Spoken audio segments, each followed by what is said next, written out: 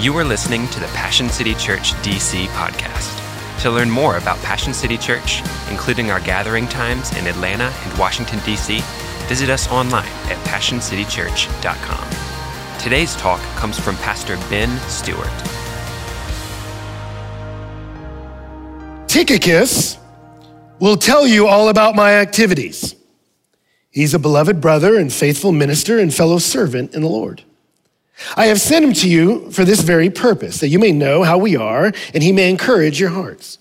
And with him, Onesimus, our faithful brother and our faithful and beloved brother, who's one of you. They will tell you everything that's taken place. Aristarchus, my fellow prisoner, greets you, and Mark, the cousin of Barnabas, concerning whom you've received instructions. If he comes to you, welcome him. And Jesus, who's called Justus. These are the only men of the circumcision among my fellow workers for the kingdom of God, and they've been a comfort to me. Epaphras, who's one of you, a servant of Christ Jesus, greets you, always struggling on your behalf in his prayers, that you may stand mature, fully assured in all the will of God. For I bear him witness that he has worked hard for you and for those in Laodicea and in Hierapolis. Luke, the beloved physician, greets you, as does Demas. Give my greetings to the brothers at Laodicea and to Nympha and the church in her house. And when this letter has been read among you, have it also read in the church of the Laodiceans, and see that you also read the letter from Laodicea. And say to Archippus, see that you fulfill the ministry you've received in the Lord. I, Paul, write this greeting with my own hand. Remember my chains. Grace be with you. Now, I imagine many of you, as I was reading that text, had the question pop in your mind, why on earth are we reading this section? Tell Archippus to fulfill his ministry. Tychicus is stopping by. Ben, this is normally the section pastors skip. Why are you talking about this, bro? Why would we be reading this? Well, I'll tell you, it's the same reason why 30 million people watched the documentary The Last Dance about Michael Jordan and Chicago Bulls. When you see a team that's successful, you want to know what's happening behind the scenes. So millions of us watched 10 hours about what was going on because we wanted to know, what was the vibe like in the locker room? How did they talk to each other? What was happening relationally that allowed them to be a team that was so successful? We want to see behind the scenes of a functioning team. What was the secret to their success? What can I learn from them? What principles and practices can I extract that will inform and shape the way I live my own life? That's why we watch documentaries about people like that. I mention that because that's what this is. This is why these last verses in Paul's epistles are some of my favorite. It's the shout out section. Tell this guy hi, say hi to this guy, say what's up, Nympha? All this kind of stuff. Why is it there? I'll tell you what it's great for us is it's the best behind the scenes we have of the early church. That whether you're a Christian or not, it is inarguable that the Apostle Paul and his team changed the course of human history. That Jesus launched a movement that was really located primarily in one city, definitely in one region, but by the time Paul and his team was done, it was a global phenomenon.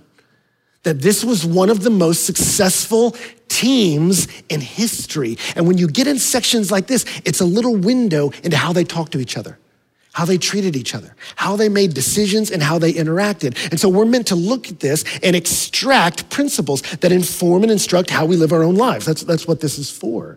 And so what I love about a section like this is it's going to give us a biblical vision and a set of biblical values of how to be people who know God and walk with God. But rather than get it as just principles, we get to see it as it's practiced by this early community. Does that make sense?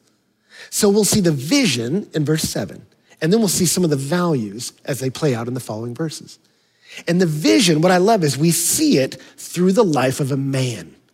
He is the model of what we are meant to be as a church.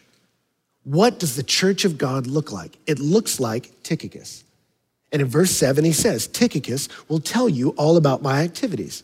Now, Paul, do you remember the apostle who's spreading the gospel into all these Gentile regions, people who weren't of Jewish background, all different nationalities? Paul was moving among these communities and he was preaching, and him and Epaphras, the guy who had founded this particular church in Colossae, both of them through their ministry had landed in jail. And so the church in Colossae wanted to know how they're doing, what's going on. It would be like if our global pastor Louis and me landed in prison and I sent Rick to tell you what was going on. You'd want to know. And so he said, I'm sending Tychicus to let y'all know what's going on. But then as he talks about him, you see kind of the three pieces of the vision of who we're meant to be displayed in this man Tychicus. He says he's a beloved brother and a faithful minister and a fellow servant in the Lord. He's a beloved brother. We are a community. This is the language Paul would most often use as he talked about the people of Jesus. You are a beloved brother. That Jesus asked once, who are my brothers? Who are my sisters? He said, I'll tell you who, those who do the will of God. That's my family. And he was asked to clarify later, what is the will of God? He said, believe in the one he sent. Jesus said, when you believe in me, you're adopted into a family. God is knitting together a family. And what I love about this is this identity comes before any activities take place. The next two titles of Tychicus are about what he does, faithful servant, etc. He hadn't done a thing here. It's because of what God has done that you're invited to be part of his family. And not just part of his family, you're loved. Behold what manner of love the Father has given unto us, that we could be called children of God. And such we are. That you can leave here and know, beloved is the most true thing about you if you're in Jesus. And it's before you've done a single thing, his love flies first. Before you do anything for God, he has done everything for you to wrap you up in the beloved. Right? And we're people loved by God, but we're meant to also love each other. Notice Paul has no problem calling this man beloved, which I don't know if we could even do that here. You know, it's kind of a shame, I think in America, we've sexualized so much language that if I walked up to you and said, hey, beloved, you'd be like, no, right? But for Paul, he has no problem saying that because we're not just a bunch of individuals connected to God. He also knits us together. My 3 kids don't just happen to all be related to me. I want them to love each other too, right? And here God says, you're a part of a beloved family. You're a community, right? You're meant to commune together. And if COVID's taught us anything, it's that we need us. Right? So let me get this out of the way. Every single pastor in America has quoted the recent poll from Gallup that came out in December about the mental health of Americans. Let me just do it myself. Here it is. They released the results of their poll that the mental health of everyone in America, self-reported, has gone down in every category, male, female, Republican, Democrat, regardless of age or income. Everyone's mental health has plummeted except one category. What was the one category of people whose mental health improved throughout the season? Those who attend church weekly. That's it. Nearly weekly, occasionally, still down. But it's the people who are woven deeply into the fabric of God's family that stayed strong when the fibers were tested. It was those of us that are in the ship together that have survived this storm and become stronger because of it. We need us. And I like that God's given us this chance to meet each other. For many of us, you haven't even met each other. You're just like, oh, apparently we're at the church together. Yes, behold your family. Because Jesus has knit us together by his grace. We are a community, right? But we're not just a group of people that became friends. We're a community with a cause. We're a team with a goal. That's why he moves on and says he's a faithful minister. We are a movement that's on a mission. There are things that are meant to be done. And so Paul is advancing the gospel through these relationships. And so when he wanted to write a letter to the Ephesians, he's like, the Ephesians need to know God, be strengthened in God. Who can deliver this letter? And Tychicus is like, I got it. So if you've ever been encouraged by the letter to the Ephesians, thank Tychicus, because the dude walked across multiple continents to get it there. And then same with this one. As Paul was writing to the Colossians to help them understand what it is to rest in the grace of God and not try to earn God's approval through work. As Paul's trying to communicate that to them, he's like, somebody's got to tell him. And Tychicus is a faithful brother. What does faithful mean? It means you keep showing up. And so he was like, man, I need someone to deliver this. And Tychicus is like, I got it. So if you've been encouraged at all by the letter of Colossians, some of that gratitude goes towards Tychicus because the man delivered it. It's a community with a cause. We are moving to get things done. And here's the great news about that as a church. These are the two fundamental longings in a human heart. At the baseline of every human being is a longing for belonging and mattering. We want to belong to a community that cares about us, and we want to belong to a cause that requires something great of us. It's true of all of us. And here, the greatest of all causes and the greatest of all communities is offered to us. We get to be the beloved servants of God. That's what the church is. We're not out here just selling widgets. We are offering to people life through Jesus Christ. So he is a fellow faithful minister and fellow servant of the Lord. That's the last piece. We are a community with the cause of Christ. It's interesting, that word minister he used is the word for servant, but it carries the idea of serving like the activity that you do. Right? And then he uses this word, servant of the Lord, which also means servant, but it carries more the idea of who you're connected to. And I want you to notice, Paul doesn't say, Tychicus is a servant of mine. He doesn't say Tychicus is a servant of ours. He says he's a fellow servant of the Lord. We have door holders here. That's what we call our volunteers at our church. They're not my door holders. They're not Passion City's door holders. We are fellow door holders in Jesus, that we all belong to him, and he's knit us together. And so we're a community chasing the cause of Christ. That's who we are. So that's the vision. That's what we're doing here. Why did we show up in this city 3 years ago and begin to build? Because God has given us this declaration. I'm building a family that has a purpose that will extend into forever, and it's through the person of Jesus who's with me. And as Paul preached that, Tychicus said, I'm in. And as Tychicus preached that, others said, I'm in. And on it went, and the church has continued to grow throughout centuries, and now it's our turn. And here we are invited into the greatest of all causes. But then another question comes up is, well, then what's the character of the team? It's great to have a great vision, but there's a lot of organizations that have a wonderful vision, but terrible values. And if you don't have good team culture, you're not gonna get very far. So as we, in a sense, reboot church, I mean, we've been meeting online and actually grown online, and some crazy stuff has happened all through that. But the reality is, in a sense, we're rebooting. As we're coming back online as a church, what are we meant to be like? Well, in the rest of this letter, we're just gonna see what is true of the people of Jesus and how we interact with each other. And the first thing you see, again, in this guy, verse 8, he says, I've sent him to you for this very purpose, that you may know how we are and he may encourage your hearts. I love that because he sends him to give him information. I sent him because he knows what's happening to us in jail. He'll let you know. But he doesn't just stop at inspiration. He says, and he's coming to encourage your heart. He's coming to put courage inside your heart. He said, I want my people to not just bring information, but inspiration. That you're calling people forward. That's the first thing we do, is we bring courage to each other. So as a church, let me just tell you something. We have a choice when we walk into rooms like this. Am I gonna speak words, use the power of communication to breathe courage into you, to encourage you, or to discourage you, to take some courage away? Am I gonna give you some hope in the world by the way I talk to you, or am I just gonna be another person who chips away at your positivity in the world? God's given all of us the power to influence through our mouths, right? And gossip and slander, it discourages. Complaining.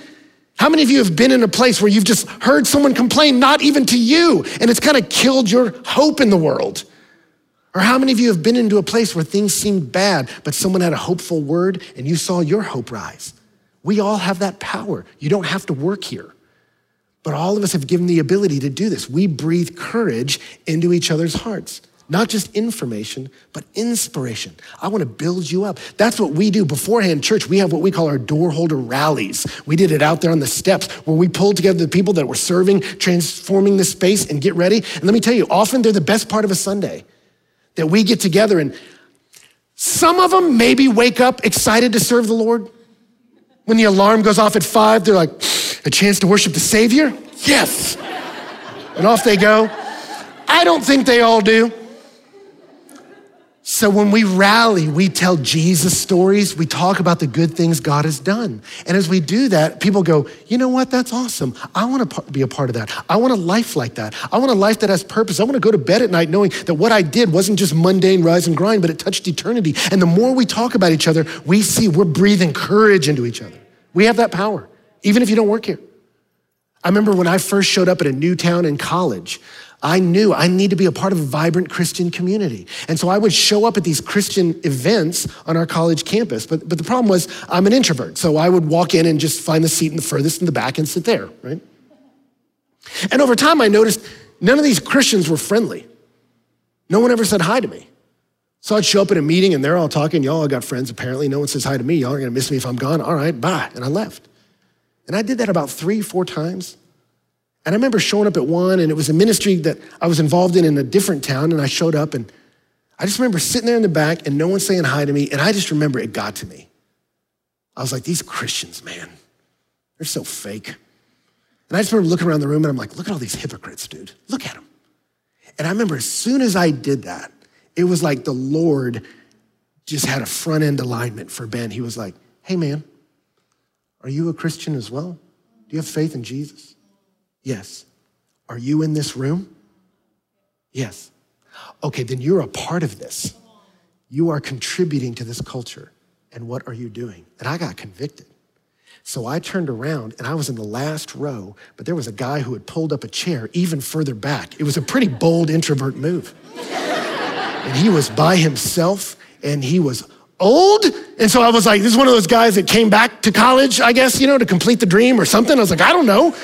But I was like, but I'm gonna go meet him. And I just went back there and was like, hey, stranger, and just met this guy, summoned all my courage as an introvert to go initiate a conversation.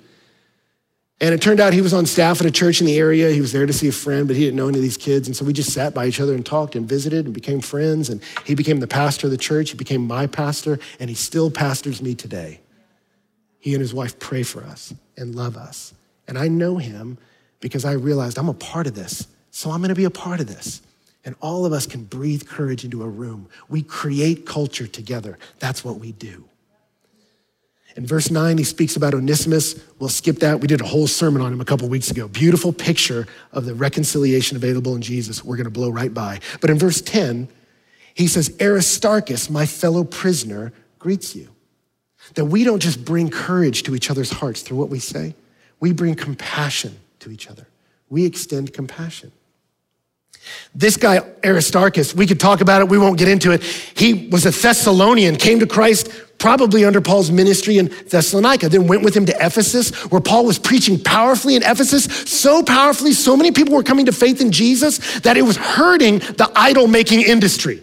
Less people were buying little idols to worship because they were coming to faith in Christ. And so it made the idol makers mad, and they staged a riot. And Aristarchus, you find out in the book of Acts, is one of the guys that got beat up because of Paul's preaching. I'm just here trying to attend church, and I get waylaid by some gold workers because of Paul.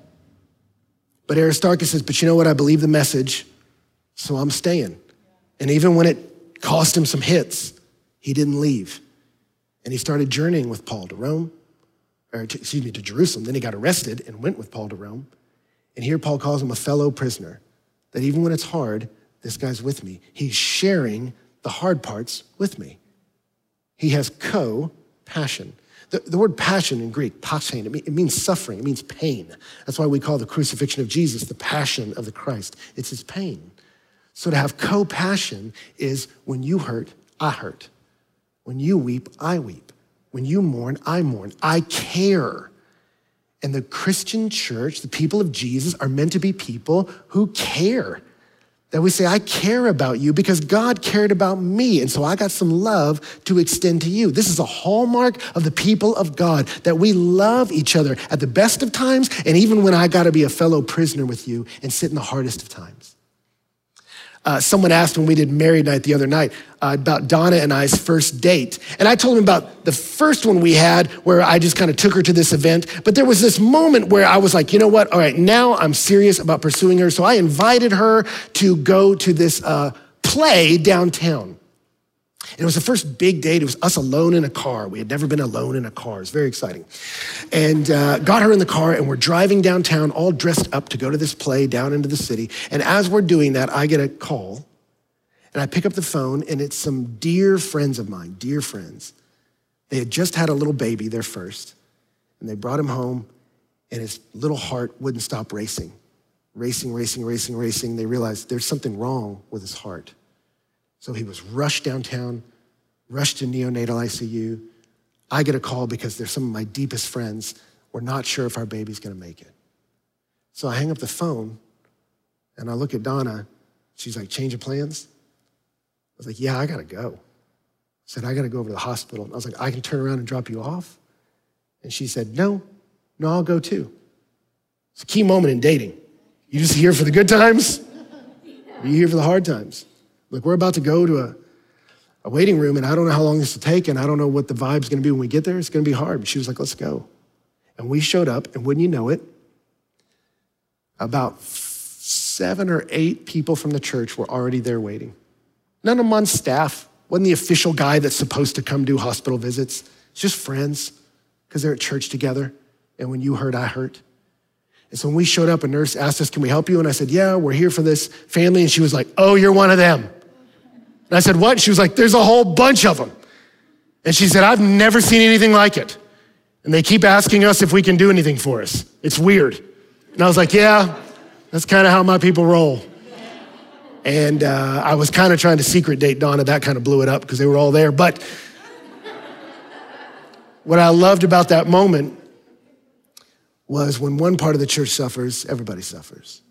And look, we got a small staff here. So if you're hurt and I didn't get a call from the staff, yeah, the ratios are way off that an official staff person may not be able to. But God's knit together a family that you can be a part of. And we have co-passion. We care about each other. If you hurt, I hurt. Right? It's interesting, even moving in here, we had to load in some gear. This is an old church. This church is like 100 years old. And there's no loading dock. So we had to, the only way to load things in was through a crane. And so our productions guys were like, hey, we need a crane to load in here. I can't get a crane, can't get a permit in time, can't do any of it. And I was meeting with a group of men and they're like, how's it going? I was like, well, we got this problem. We can't load into this facility because we need a crane to do it. And one of them just instantly, part of our church goes, I got a crane. Hold on. He texts, when do you need it? He's like, all right. And a crane loaded in all this gear 2 days later. Because you got a problem, I got a problem. You got a need, I got an answer. That's how the church works, right? That we encourage each other. We have compassion with each other. And we're conciliatory. I love that word. Thought about dropping it, but decided not to. Verse 10, and Mark, the cousin of Barnabas, concerning whom you've received instructions, if he comes to you, welcome him. There's something weird about that. Concerning whom you've received instructions. Why do we need instructions about him? That if he comes, I'm supposed to welcome him. Does that mean we wouldn't? There's actually a beautiful biblical drama playing out in this verse, and I wish I could show you all the text that ties to it. I don't have time. But Barnabas, actually that wasn't his real name. You see, at the beginning of the book of Acts, everyone loves to quote that passage where people shared, so no one had a need because they all gave to whoever had a need. But then in the book of Acts, as an exhibit A for that, they tell you this guy named Joseph sold some land to give money to people who needed it, and so they called him Barnabas. That wasn't his real name. That was his nickname, meaning son of encouragement. You go, this guy's embodying what we're meant to do. He's just breathing courage, co-passion into us as a community, and so they changed his name. And you see, Barnabas was a guy that loved to encourage people. And then this guy, Saul, who was murdering Christians, radically came to faith. And he showed up in Jerusalem and said, I'm a Christian now. And all the Christians were like, doubt it. Seriously doubt it. But Barnabas had the courage to go sit with Paul. And then he brought him in front of the church and was like, hey, this dude's legit. A bunch of people that Paul had ticked off were trying to murder him. So Barnabas had to sneak him out to Tarsus. But then as the church expands, it blows up and it moves to this city called Antioch and become this kind of global movement. And so Barnabas goes to check it out. It's like, man, God is moving in the city of Antioch. So Barnabas goes and gets Saul, now the apostle Paul, brings him to Antioch, and Paul becomes the first pastor of the first church plant of the Christian church. And they're ministering there together. They go to take needs back to Jerusalem, and they link up with Barnabas' little cousin Mark. And they decide we're gonna go on a mission trip, and they bring little Mark with them. And as Mark journeys with them, something happens mid-mission trip, and he bails. He leaves them early in the journey.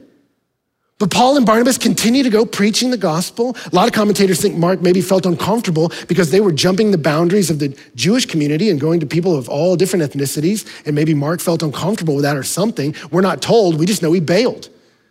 But Paul and Barnabas keep going.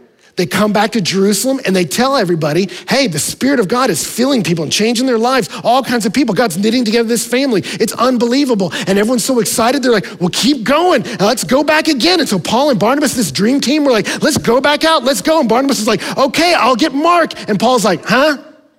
No. Kid's a sellout. He ain't coming. And in Acts 15, it says, now Barnabas wanted to take with him John called Mark, but Paul thought it best not to take them, one who had withdrawn from them in Pamphylia and had not gone on with them to the work. And there arose a sharp disagreement so that they separated from each other. Barnabas took Mark with him and sailed away to Cyprus, and Paul chose Silas and departed, having been commended by the brothers to the grace of the Lord. Who is Mark? Mark is the guy who broke up the dream team. Paul and Barnabas separated over this punk kid who bailed, right? Controversial. Paul moves on and the Bible kind of follows his story. But then later on, you see Peter mention Mark. And he calls Mark my son. Now, Peter had stayed at Mark's house. We find out in the book of Acts that they knew each other. And here Peter hadn't given up on Mark. Barnabas is caring for him. Peter reaches out to him. Something's going on with him. And then in 2 Timothy, at the very end of Paul's life, the last letter he wrote, he writes to Timothy, get Mark and bring him with you because he's useful to me for service.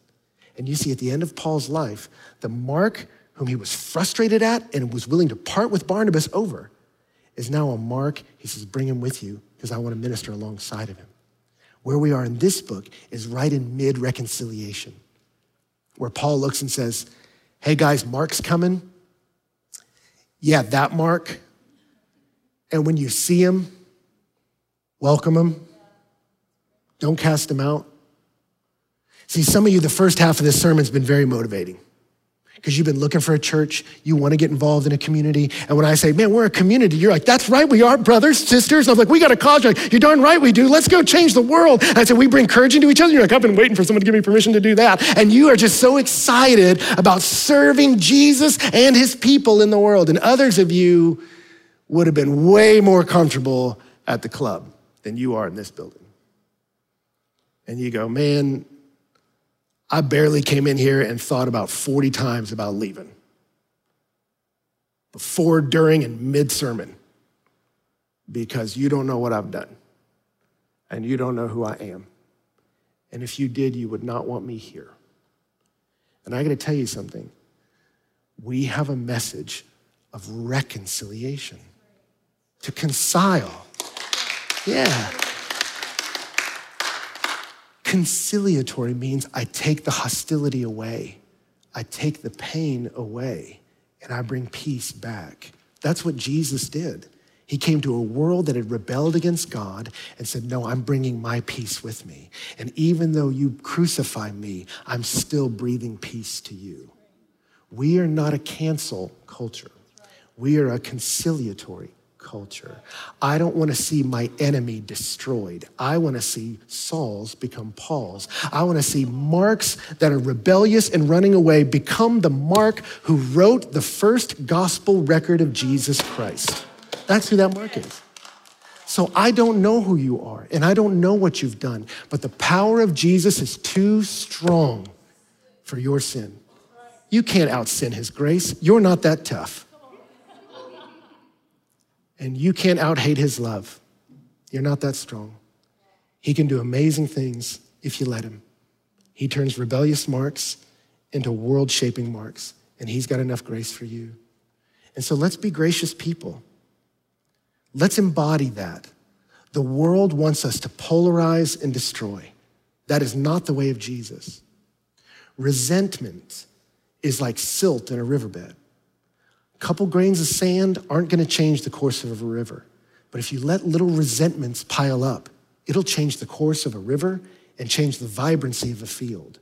If we become a church that little irritations, this person said that or that person did this, well, I don't really like this about her, and we let all that build up here, we will divert the stream of God's blessing and we'll kill this field.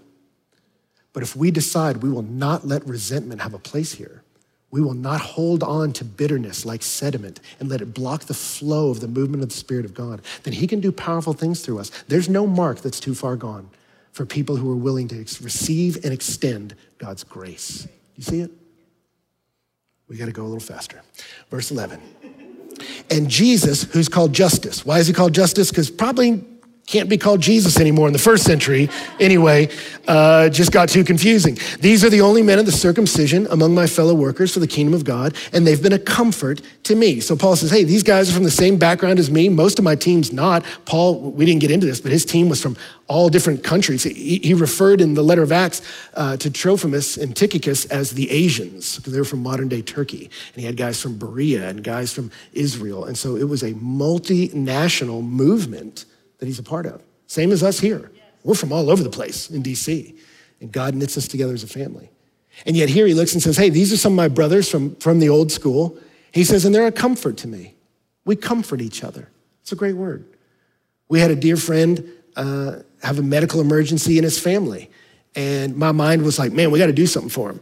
And as soon as I thought that, I get a group text from him of the flowers that were sent to him by people from our church. And he was like, thank you all for the flowers. It meant so much to us. And I was like, oh man, I was at the stage of thinking we should do something. And somebody at our church was like, hey, if someone's in pain, we move. That's who we are. We comfort each other when life's hard, right?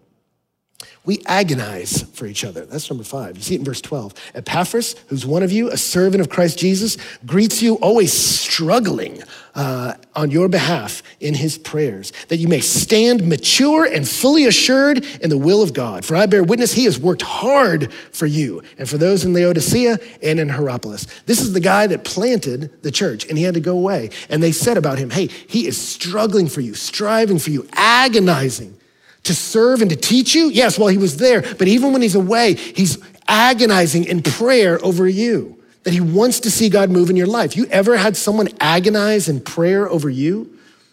I'll be honest with you, many of you have, because I've had so many people come up to me, and God finally broke the last bit of resistance at Passion City Church.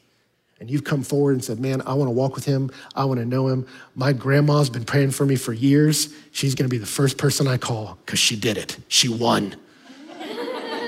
Her agonizing on her knees has brought her wayward child to this.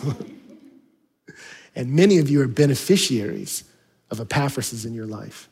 Are you one? I wasn't for a long time.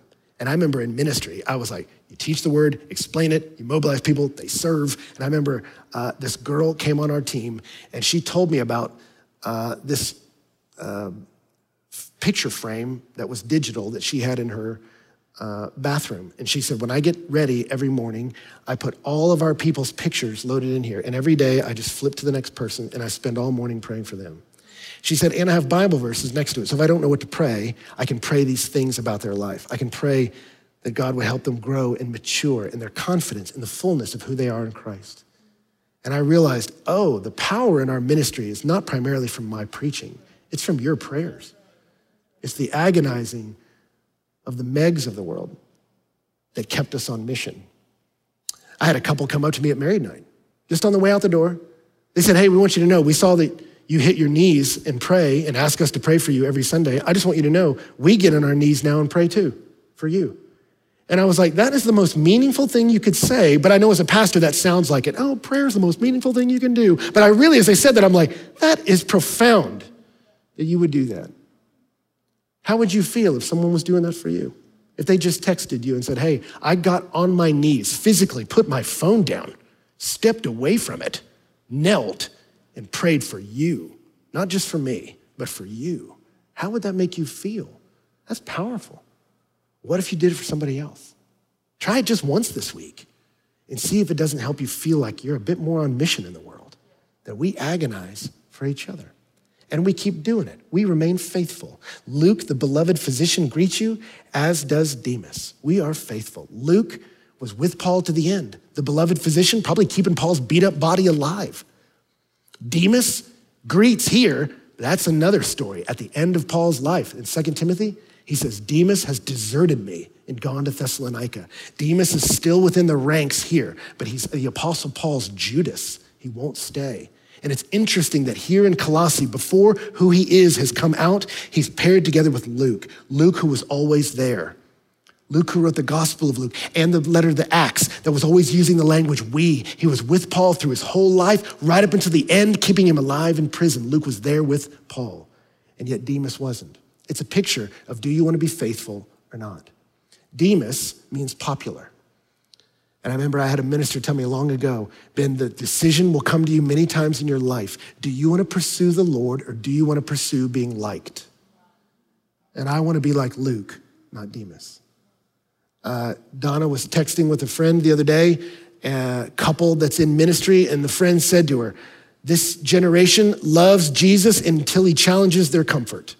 It's like, ooh, okay, you said it. So I'll just quote you. But it's a good question. Will I walk with Jesus even when he challenges me, even when he pushes on me? You don't want a God who happens to agree with everything you agree with. You want one that pushes you, because it'll make you better. And when it gets hard, you stay. We're hospitable. That's verse 15. Give my greetings to the brothers at Laodicea and to Nympha and the church in her house. Nympha, it's a little controversy behind this. It could be a man's name, could be a woman's name. The pronoun makes you think it's a girl, because the way Greek works, it could be different, but it looks like Nympha, short for Nymphadora, which was also in Harry Potter. But it's just for a handful of you that meant a lot. But he says, say hi to her in the church that's in her house. Isn't that great? That some of you have preaching gifts and teaching gifts. Some of you are great on a stage. You're like a Toby, can light up, hand me a mic, I light up the room. Some of you have worship gifts and musical gifts. Some of you have none of these upfront gifts, but you can pray. And that's the part you'll never forget. Or others of you go, man, I don't have any of that, but I'm going to lunch after this. One of the couples in our church, I found out routinely, they just know, Sundays, we're in the city, we're providing someone to lunch, and they started taking whole groups to lunch. I'm like, this is like an unofficial lunch bunch that's going everywhere all over DC. It's amazing. Our church is being built by the faithfulness of a couple that's just being hospitable. You don't have to be talented, you just got to be available. And here you see, this church was meeting at Philemon's house, and Priscilla and Aquila, 3 of the churches met at their house. You don't have to be skilled, you just have to be available, and God can use you. Verse 16, and when this letter has been read among you, have it read among the church of Laodicea. I love that. We're a global church. We care about the big C church. I love it as Easter, the last place we met was the National Mall. And it was kind of fun. I got texts. I was texting back and forth at Easter. Pastor, do that. How's it looking over there? That kind of stuff. I got wonderful, encouraging texts back and forth with Mark Dever, whose church is right down the street here, and Mark Batterson. And we were just texting each other, cheering each other on. We got here because a pastor in the church in the city, retired T.L. Rogers, knew we had a venue issue, and he said, I know a guy. Introduced me to Reverend Peeler. And we're here because people care more about the advancing of the gospel than their little thing. And that's pretty cool. And we want to be a church like that. We're a place of accountability. Verse 17, and say to Archippus, see that you fulfill the ministry you've received in the Lord. Man, that's tough to be Archippus. Can you imagine being called out by name? If one of the points in my sermon was like, before we moved on, this next point's entitled, What Bob Did. Go ahead and stand up, Bob. You'd be like, uh-oh. Everyone would suddenly be like, is it hot in here? Hey, Archippus? Yeah, he's talking about me. Get it done. Okay, yes, sir, thanks. All right, will do. You think he fulfilled the ministry he'd received from the Lord? I guarantee you, there was some quick stepping from Archippus after this. Woo! Many of us know it. You won't be successful in a diet. You won't be successful in working out. You won't be successful in anything without accountability. We're not going to do it from on stage, but we have community groups firing up in a few weeks and fight clubs coming up. That's where we get to be a part of each other's lives and help each other advance as human beings under God. We're meant to be a community that challenge each other to be better. And yet we do it, and here's where we're closed. We do it as people of grace. Verse 18, I, Paul, write this greeting with my own hand. He would sign at the end. And he says, remember my chains, grace be with you.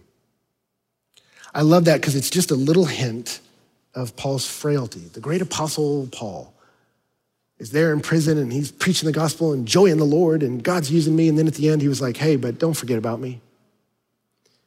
That even the mighty Paul says, will you pray for me?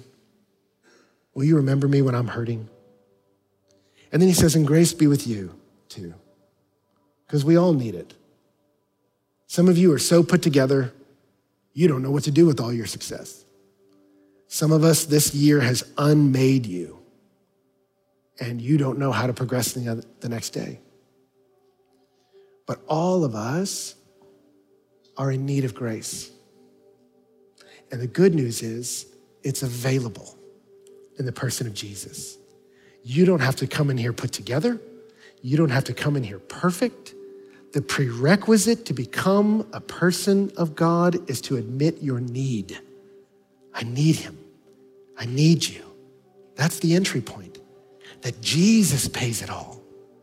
That's how this works. He took all my sin onto his shoulders, and he takes all his grace and puts it on me. That's the kindness of God. There's an author I love, Sebastian Junger. Not a Christian. I just like his writing style. I like the way he writes. I read almost everything he's written. I was listening to an interview with him just recently. He almost died. Had an aneurysm, didn't know about, healthy guy, hit the ground. And he was processing in this interview. He's like, the craziest thing is I didn't know I was dying at that moment, but as I hit the ground and discovered later I was bleeding out. He said, my father came to me. He said, I saw a pit open up in the ground and I was terrified and everything in me said, don't go into the pit. And my dead father showed up and began to speak to me. He said, somehow they got me to a hospital and I lived. And the interviewer asked him, what does the pit mean? He says, I don't know. And he said, but while I was in the hospital, I was terrified with the fact that I could die at any moment. He said, and then a nurse came to me and said, maybe you shouldn't think about that moment with such terror, but think about the moment as sacred, because you didn't die. And he said, and I think about it that way. He said, I'm not spiritual, I'm not religious, but that moment was holy. That I was at the foot of death and I survived. He said, I lived. And now I'm trying to understand it. He said, the crazy thing was 36 hours before I had a dream I was gonna die and lose my family. And I asked no. And he said, it was like my body was warning me in a dream that death was at my door. He said, I woke up that day and for months, the fire chief, who was a friend, was telling me to clear your driveway because your brush in your long driveway could keep an emergency vehicle from ever getting in. And I thought, well, who cares if an emergency vehicle can get in? He said, but I woke up that day and was like, today's the day to tackle that driveway. He said, so I spent all day clearing the driveway and then I hit the ground. And the only reason that fire truck got to me was because I had finally cleared that driveway. He said, I wasn't even supposed to be out there. He said, being warned, being met, coming out of this moment. He said, I'm so grateful to be alive. I'm so grateful to be spared. I didn't deserve any of this. And he said, and I don't know who to thank, but I'm trying to figure it out. And I'm listening to this like, you're so close, bro. He has a name. And he says, I don't know what life's about. He said, I don't know if I'm religious at all, but I know there's great purpose to this and it has something to do with belonging. And it has something to do with being a part of something bigger than myself. And I'm like, yes, it does. And you are weak and you are frail and you will die. But God in his mercy has made a way, not because of what you've done, but because of what Jesus has done. That grace has come to us. And even today you can say yes to it and come to life. And when you come alive into the family of God, you don't just belong to him, you belong to us, and we belong to you. You have a family that will hurt when you hurt, that will breathe courage into you when you're failing, that will challenge you when you need corrected, and that will walk with you as we fulfill God's purpose for our lives. That's who we are in this city. That's who we're gonna be. That's who we're gonna be right here at Seventh Day on Capitol Hill and wherever else God calls us. That's who we are. We're his church by his grace. If you were encouraged by today's talk, be sure to rate us and hit subscribe on Spotify, iTunes, or wherever you stream your podcasts. To experience other talks, videos, and live gatherings, visit us online at PassionCityChurch.com or download the Passion Movement app. And again, thanks for listening to the Passion City Church DC podcast.